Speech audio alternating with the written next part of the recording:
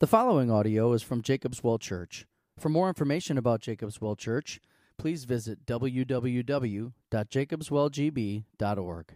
One of the things I love about this position as an associate pastor is I get to help serve our senior pastor, serve Dan, specifically on weeks like Christmas, when he can have some time away with his family and not have to stress about preparing a sermon, 2 sermons during Christmas time. So it's a privilege to be able to be with you this morning and preaching God's Word with you this morning. We're finishing our series on finding Christ in Christmas. And we're going to be in Luke 2. So if you have your Bibles with you, we're going to be in Luke 2, verses 41 to 52. If you don't have a Bible, we would just invite you on the back tables. You'll find some red Bibles. Please grab one of those. If you don't have one at home, take it, keep it, study it like you saw in that video. There's such power that can happen when we consume God's Word and see it change our hearts and our minds. So I encourage you to do that. So we're in Luke 2 this morning, and we're going to be finishing up. It's interesting, in the Gospel of Luke, this is the end of what's called his infancy narrative. So it's the end of his description of Jesus as a baby and as a boy. And this is the only account that we have in the Gospels. There's other literature that has some accounts about it. This is the only account we have of Jesus as a boy. And so we're going to be spending some time finding Christ in this passage this morning. But first, I just wanted to ask us a question. How many of us, show of hands, have been lost in a store or somewhere as a kid? You remember being, oh, wow. Parents, what are you doing? Okay, so yes. Okay, so keep your hands up, and I'm going to ask you another question, and if this doesn't relate to you, how many of you have been lost on an island as a kid? I'm the only one, huh? Wait a minute, there's one other. Okay, Lori, you and I have been lost on an island. Okay, Mackinac Island, if you can picture it, family vacation. You know, some of you may have been there. We're on a family vacation, just enjoying. It was a beautiful day. We're on a bike ride. There's no cars, just bikes and buggies and horses. There's smells of Mackinac Island fudge. And then I take a wrong turn on the bike. And of course, I'm ahead of my family. I take a wrong turn and I turn around and they're gone. Suddenly, this 3.6 square mile island feels like 360 square miles. That smell of fudge that I had before, now I'm smelling the manure of the horses. Now I'm scared. And after about 30 minutes of just sitting there and waiting till they would pass by, I'm starting to really panic. After about 2 hours, I'm convinced I'm an orphan. And that sick feeling in my gut was that I would never see my parents again. Their absence was physical. I could feel it. Mackinac Island would now become my home. I'd be this island urchin cleaning up horse manure. And it was about 4 hours later, standing desperately at the bike rental shop, I saw my mom and dad, and I found my way home again as I fell just weeping in their arms. Many of us have felt this sense of loss and being lost. And many of us have felt this absence of our parents or our loved ones. Maybe even you're thinking about now where I'm at today. Some of you had absent fathers, and you felt that lost. You felt that missing piece. Some of you at Christmas time are feeling the loss of a parent who recently passed away. You feel it. You miss their presence. Some of you maybe even feel like God is absent in the midst of maybe some pain or suffering that you're going through. Where is he? Well, Luke is writing to those who are feeling Jesus' absence. He's gone. He's not physically here anymore. And they're feeling that. And he's writing to them to say, hey, I want to give you some assurance and some certainty. He's not gone. Today's passage, as we read it in Luke 2, offers us, like my parents' arms did, a way home. Luke ends his infancy narrative with a story that could easily be titled, "Find Jesus and you'll find your way home." Let's read together Luke 2:41 to 52. Now Jesus' parents, went to Jerusalem every year at the feast of the Passover. And when he was 12 years old, they went up according to custom. And when the feast was ended, as they were returning to Nazareth, the boy Jesus stayed behind in Jerusalem. His parents did not know it, but supposing him to be in the group, they went a day's journey. But then they began to search for him among their relatives and acquaintances. And when they did not find him, they returned to Jerusalem, searching for him. After 3 days, they found him in the temple, sitting among the teachers, listening to them and asking them questions. And all who heard him were amazed at his understanding and his answers. And when his parents saw him, they were astonished. And his mother said to him, "Son, why have you treated us so? Behold, your father and I have been searching for you in great distress." And he said to them, "Why were you looking for me? Did you not know that I must be in my Father's house?" And they did not understand the saying that he spoke to them.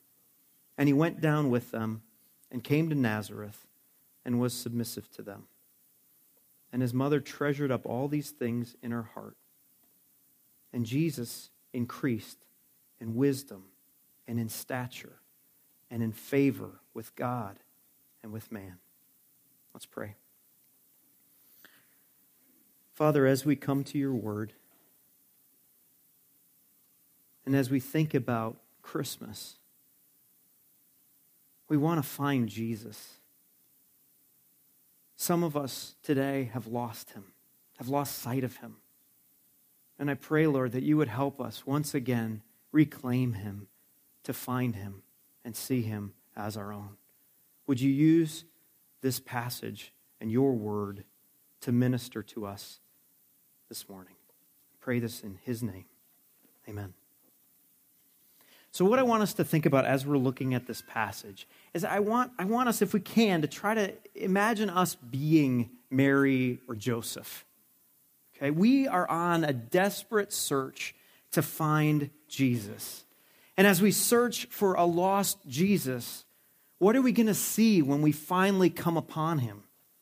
Some of the things that we're going to see are going to confuse us. Some of the things that we're going to see, hopefully, will comfort us. But when we find Jesus, we will find our way home.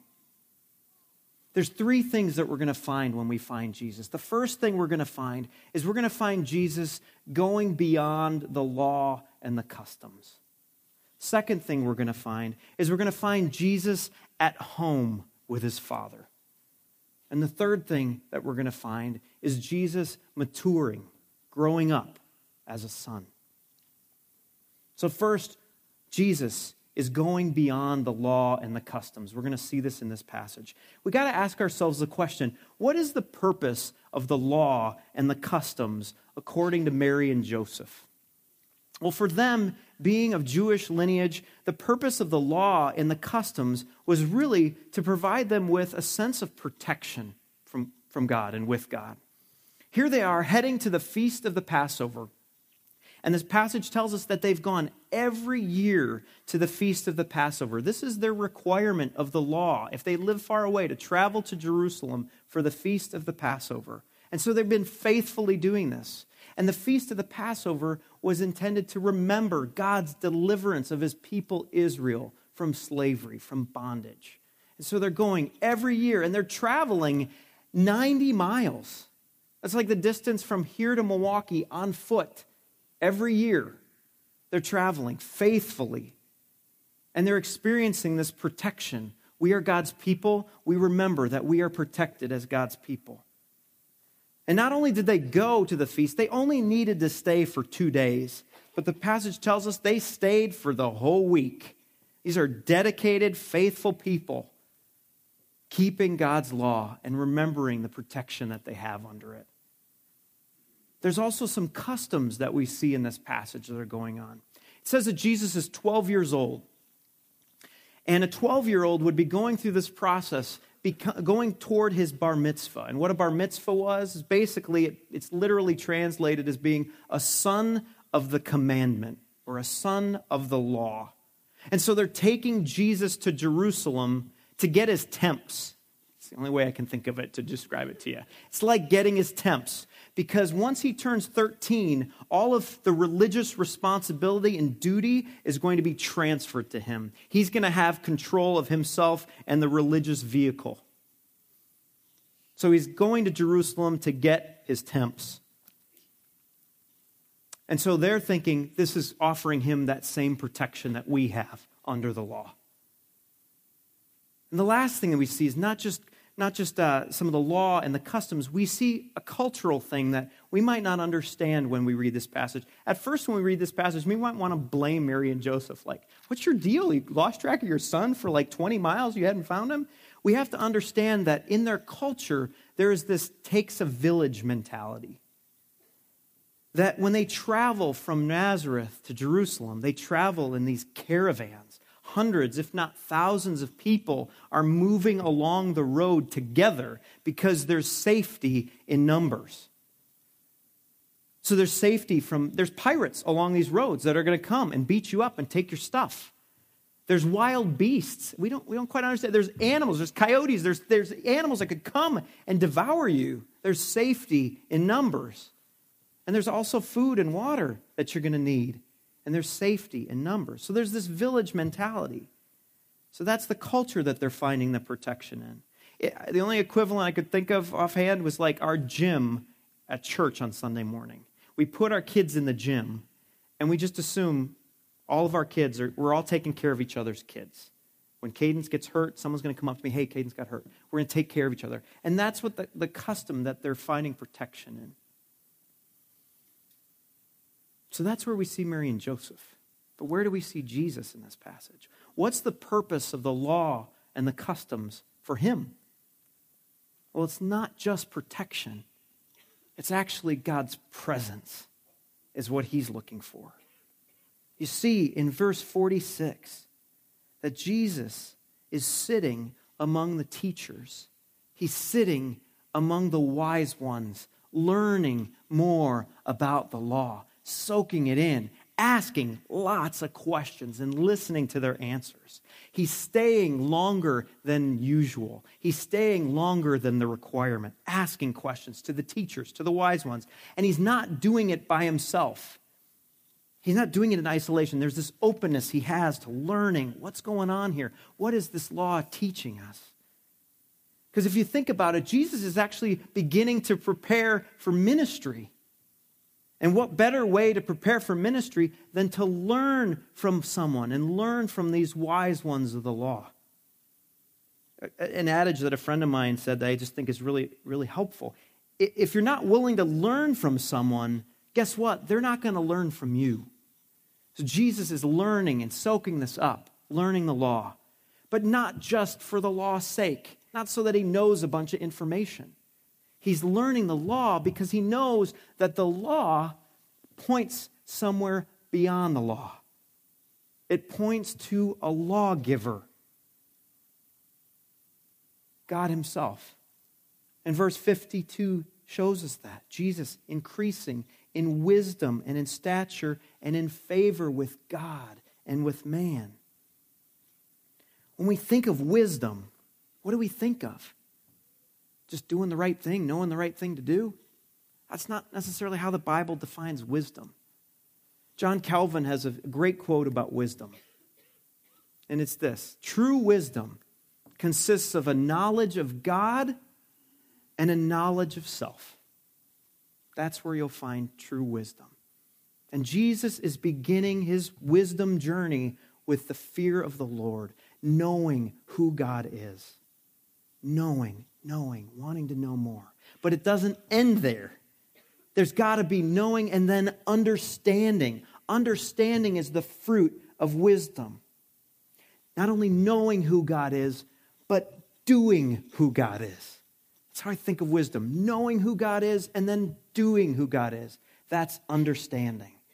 And you see the teachers of the law are going, whoa, this kid's full of some understanding. Like, he gets it. He gets how to apply this stuff to real life. They're amazed at his understanding. Not only does he have the wisdom, he's got the understanding. Job 28:28 gives us a little bit of a picture of that definition of wisdom and understanding. And it says this, behold, the fear of the Lord, that's wisdom.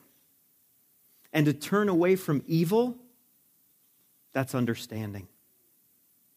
Knowing who God is and doing who God is. And they were astonished at his understanding. Jesus is actively seeking out the presence of his Father. He's listening for his Father. And that's when we think about theology, God learning, knowing about God. It's got to go beyond information, law, or custom. A strong theology has to lead to wisdom, which has to lead to understanding, knowing and doing. Luke is highlighting Jesus as being fully human here. If he's fully human, we have to assume he had to learn some things. He had to learn how to talk. He had to learn how to walk. He had to learn how to use the potty. No doubt, Jesus knew he was the Son of God. But in his humanity, he needed to learn more about who that God was and who the Father was.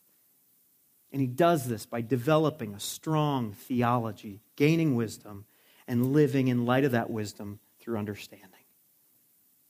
His parents were finding safety in the law and the customs. And guess what happens? They lose Jesus. Jesus was finding much, much more by pursuing his Father. You can see the same phenomenon going on in marriage.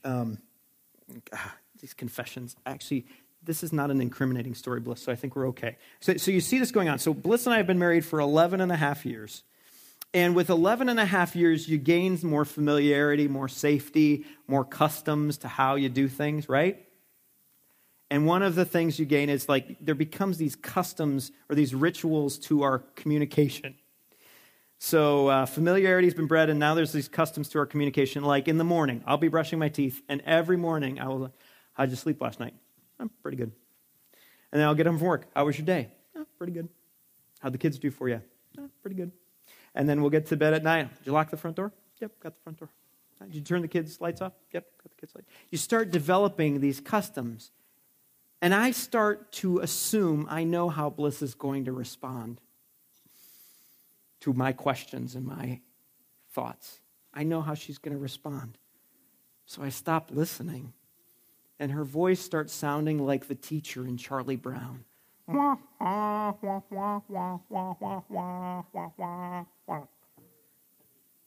my wife has this ingenious way of jolting me beyond the customs of our communication. If she notices that I'm sitting in my distraction, that I'm looking at my phone, that I'm reading something, or I'm lost in a thought, she'll jolt me.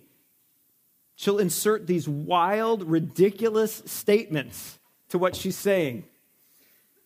And then, Chad, I was in the restaurant and my head just exploded. Or, Chad, and I took all our savings and I spent it on toenail polish. Or I'm just waiting for you to passionately kiss me, Chad. And I'll just jolt out of my customary nodding and smiling and look at her and be like, what did you just say? And I begin to once again see my wife and love my wife by listening and attending to her with more questions. That's wisdom. And then I start responding to her differently by loving her better, by responding with action. Wisdom and understanding happens. And there's two questions, I think, for us in this passage. What traditions or customs might be keeping you from understanding or responding to God or the people around you? We just had a Christmas holiday. That might have revealed it. Do you find yourself kind of going through the motions with conversations? How's school going? Pretty good. How's work going? Pretty good. Yeah, it's fine. It's good.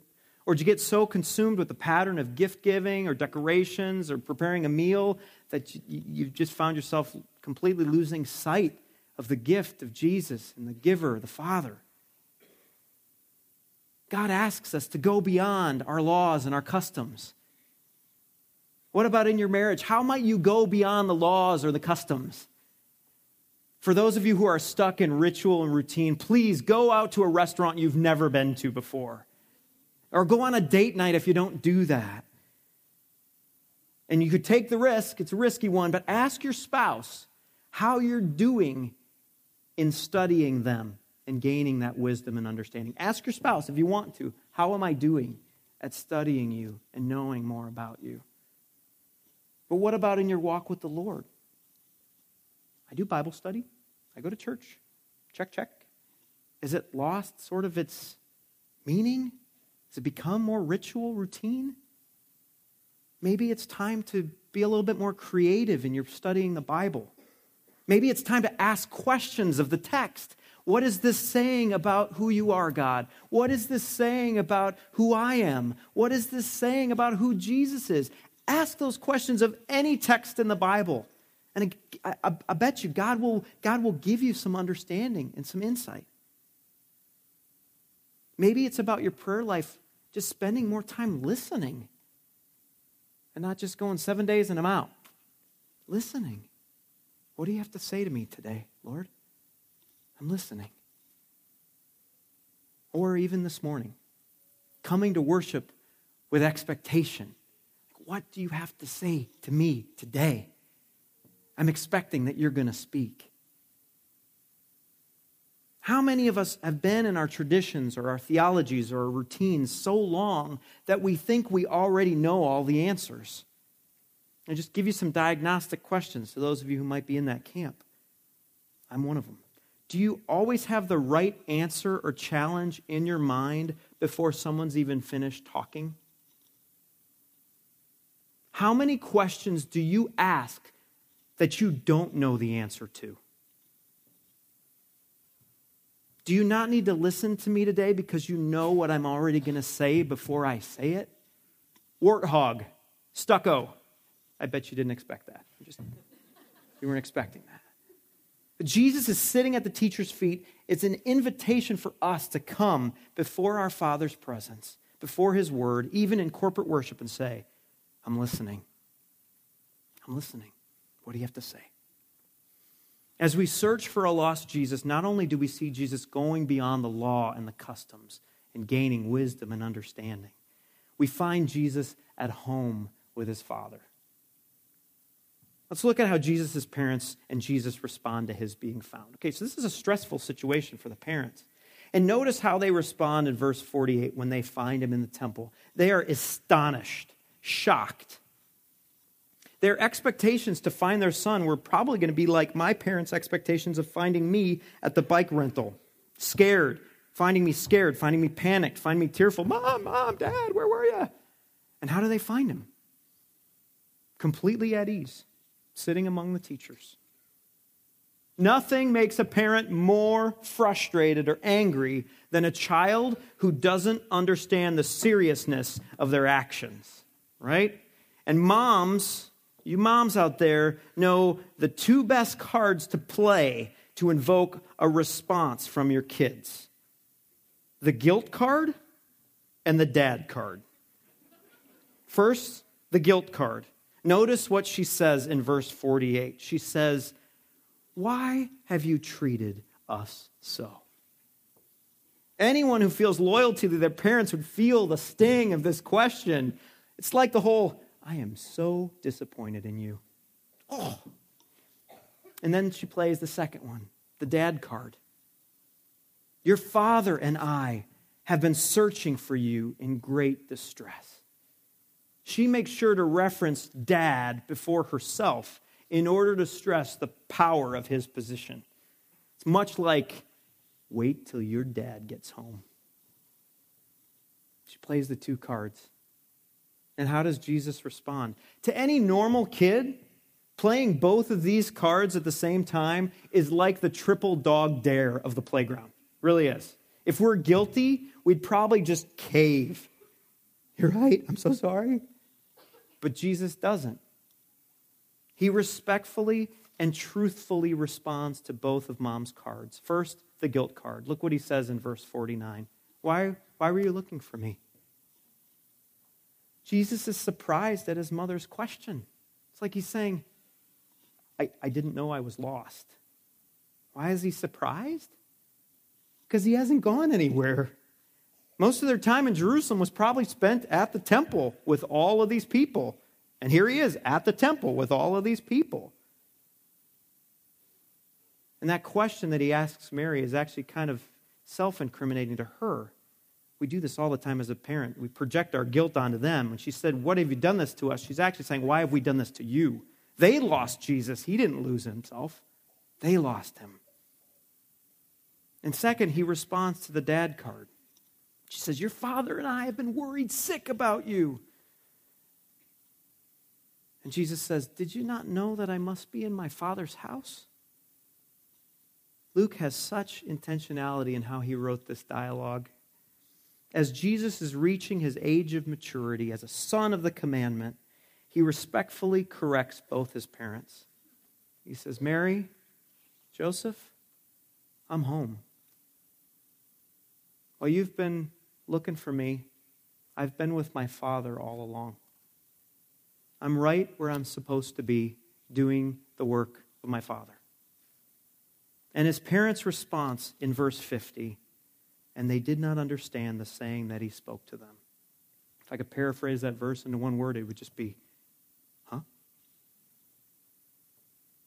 Did you not know that I must be in my Father's house? Why was this so confusing to them? Well, of the 622,000 words in the Old Testament, only 15 of them refer to God directly as a father. The thought of God as Father was so distant and foreign to them, particularly in this personal of terms. So Jesus, to refer to God as his Father, was making a bold and direct claim. He's saying, "I'm his son, not yours." Jesus' first words in the Gospel of Luke were, in essence, "I am God's son." Of those 15 references I talked about in the Old Testament about Father, some of them were specific references to the Messiah or the King. And one in particular is given to David by the Lord. David wants to build a house for God. David wants to build a temple. He's eager. I'm a king now. I want to take charge of this. I want to make sure God has a proper home. And the Lord responds to him in 1 Chronicles 17 with this. And pay attention to the relational language in this. He says to David, "I declare to you that the Lord will build you a house. When your days are fulfilled to walk with your fathers, I will raise up your offspring after you, one of your own sons, and I will establish his kingdom. He shall build a house for me, and I will establish his throne forever. I will be to him a father, and he shall be to me a son. I will not take my steadfast love from him as I took it from him who was before you, but I will confirm him in my house and in my kingdom forever, and his throne shall be established forever." Here in the temple, as Mary and Joseph come upon Jesus, he's saying to his parents, and Luke is saying to his readers, this is the promised one, God's Son. Why is Jesus in the temple? Why is that significant? Because the temple is the place where relationship between God and man happens. It's where God communicates to his people his word, and it's where his people respond to him with worship. And that moment in the temple when he says, "I'm doing my Father's business," was a transition in the New Testament of people's understanding of the temple. Relationship with God and man was no longer going to happen in a place. It was going to happen through a person. Finding Jesus means finding access to your Father and to your home. Jesus' response to his mom is, "Look no further, Mom. You found your home in me. I'm God's son. She doesn't understand now, but she will. And Luke gives us a little hint on that in verse 51 when he says his mother treasured all these things in her heart. But we'll talk about that in just a sec. How many of us right now are looking for a home? Are longing for a resting place? Keith Miller tells the tragic story of a woman, an orphan, who was always longing to find her home. She says this, when I was a tiny little girl, my parents died, and I was put in an orphanage. I was not pretty at all, and no one seemed to want me, but I longed to be adopted and loved by a family as far back as I can remember. I thought about it day and night, but everything I did seemed to go wrong. I must have tried too hard to please the people who came to look me over, and what I did was just drive them away. One day, the head of the orphanage told me that a family was coming to take me home with them.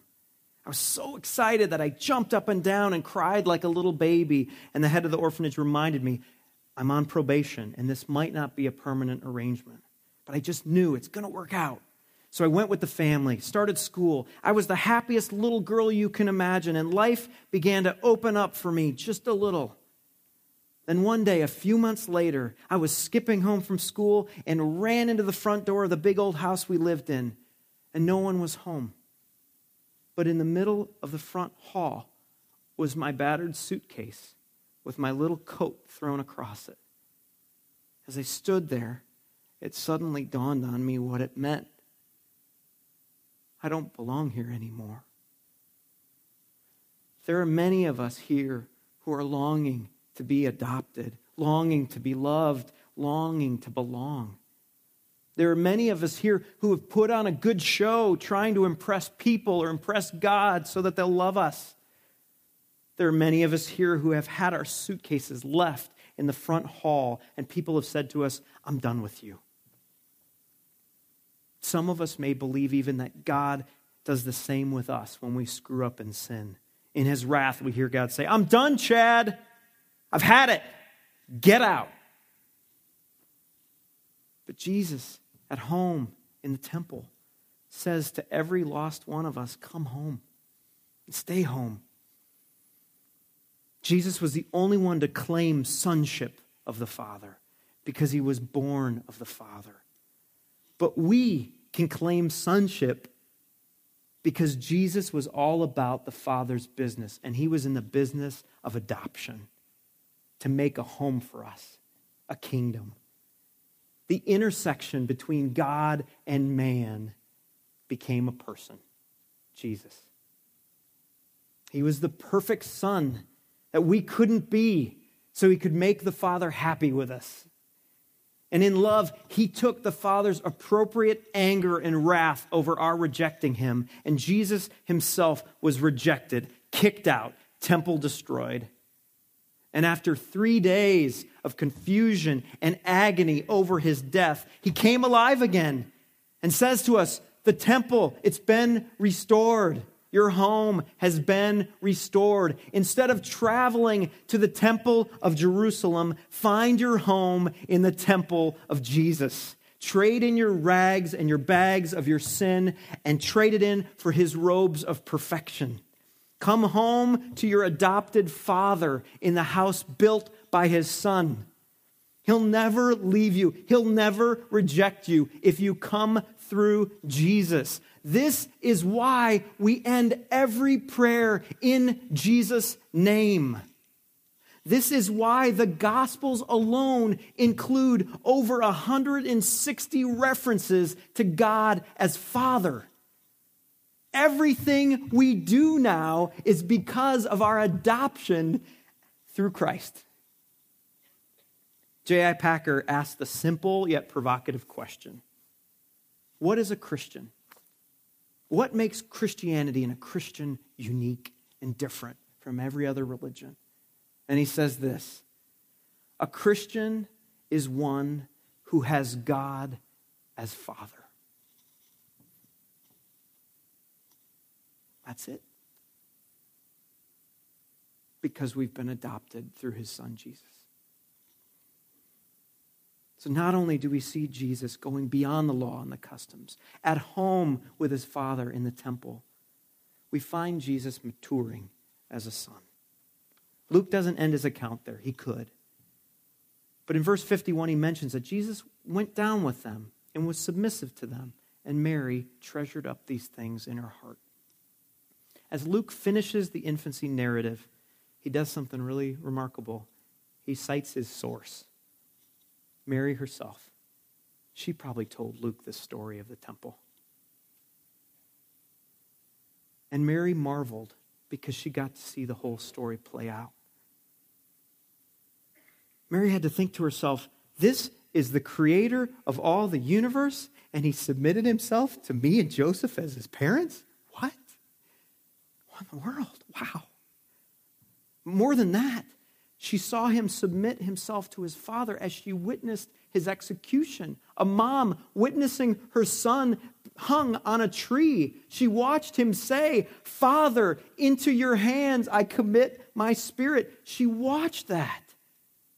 She watched her son mature. When we think maturity, we think independence. When you become more mature, you leave the house. You become your own person. You're independent. But as Mary watched Jesus mature, guess what she saw? She saw him becoming more dependent on his Father day after day. She heard him say things like, thy will be done. She heard him say, when you see me, you will see my Father. And she saw him say, Father, into your hands I commit my spirit. Adopted children of the Father, is that us? As we mature as believers, are we becoming more dependent on our Father or more independent of our Father? Andy Stanley has a few insights. Apparently he gets lost a lot, and he has a couple insights about what it means to get lost. And he has 3 things that he said he's learned from being lost. First is, we don't get lost on purpose. Nobody goes up. Mary and Joseph didn't go and say, okay, today we're gonna lose Jesus. Nobody gets lost on purpose. Second thing he says is we can't tell when we're lost. It's not like this dividing point, like I'm found and now I'm lost. It's a gradual thing that happens the more we find our way away from home. But the third thing, and probably the most important thing I think to mention, is he says the road we're on will determine where we end up. The road we're on will determine where we end up. And so I ask us, which road are you on? Are you on the road of submission to your Father? Or are you on the road of independence? It will determine where you end up. You may have all these really, really good expectations and intentions, like someday I'll get over to that road. And I have the Bible. It sort of tells me a little bit about that road of submission. I'll get there someday. The road we're on determines where we'll end up. Intentions don't even matter. What road are you on? If you're lost, when will you realize you're far away from home? The road of submission to the Father through the Son. It's our only way home. Which road are you on? Final conclusion. Madeleine L'Engle wrote a book called The Severed Wasp. And it's based on a story that she heard from George Orwell, the guy who wrote 1984 and Animal Farm, George Orwell. And this is the experience George Orwell wrote about the severed wasp. It's a little graphic, so I hope it doesn't upset too many. I thought of a rather cruel trick I once played on a wasp. He was sucking jam on my plate, and I cut him in half. He paid no attention, merely went on with his meal, while a tiny stream of jam trickled out of his severed esophagus. It was only when he tried to fly away did he grasp the dreadful thing that had happened to him. It's the same with modern man. The thing that has been cut away is his soul. And there's a period, 20, 30, 40 years perhaps, where he did not notice it. We are severed from God because of our sin, just like that wasp. And when we die, we can't fly back to God. So we have to search for a fix, for a repair. And it's there that we find Jesus, God's only Son, putting us back together after our sin has separated us, in order that we might be given Christ's resurrection wings to fly to our permanent home with our Father. Lost children, find Jesus, and you'll find your way home to the Father's arms. And adopted children of God, let's be about our Father's business by pointing everyone we love to our home in Jesus Christ. Find Jesus, and you'll find your way home. Let's pray.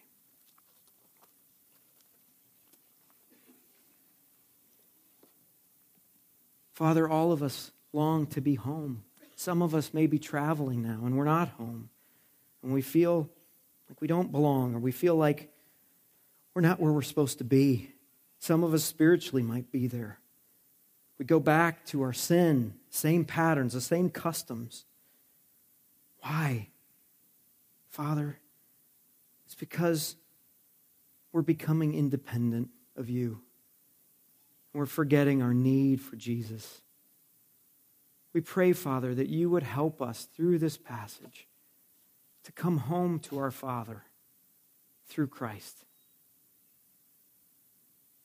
That you would grant us wisdom and understanding to see that Jesus is our only home, and it's an eternal home.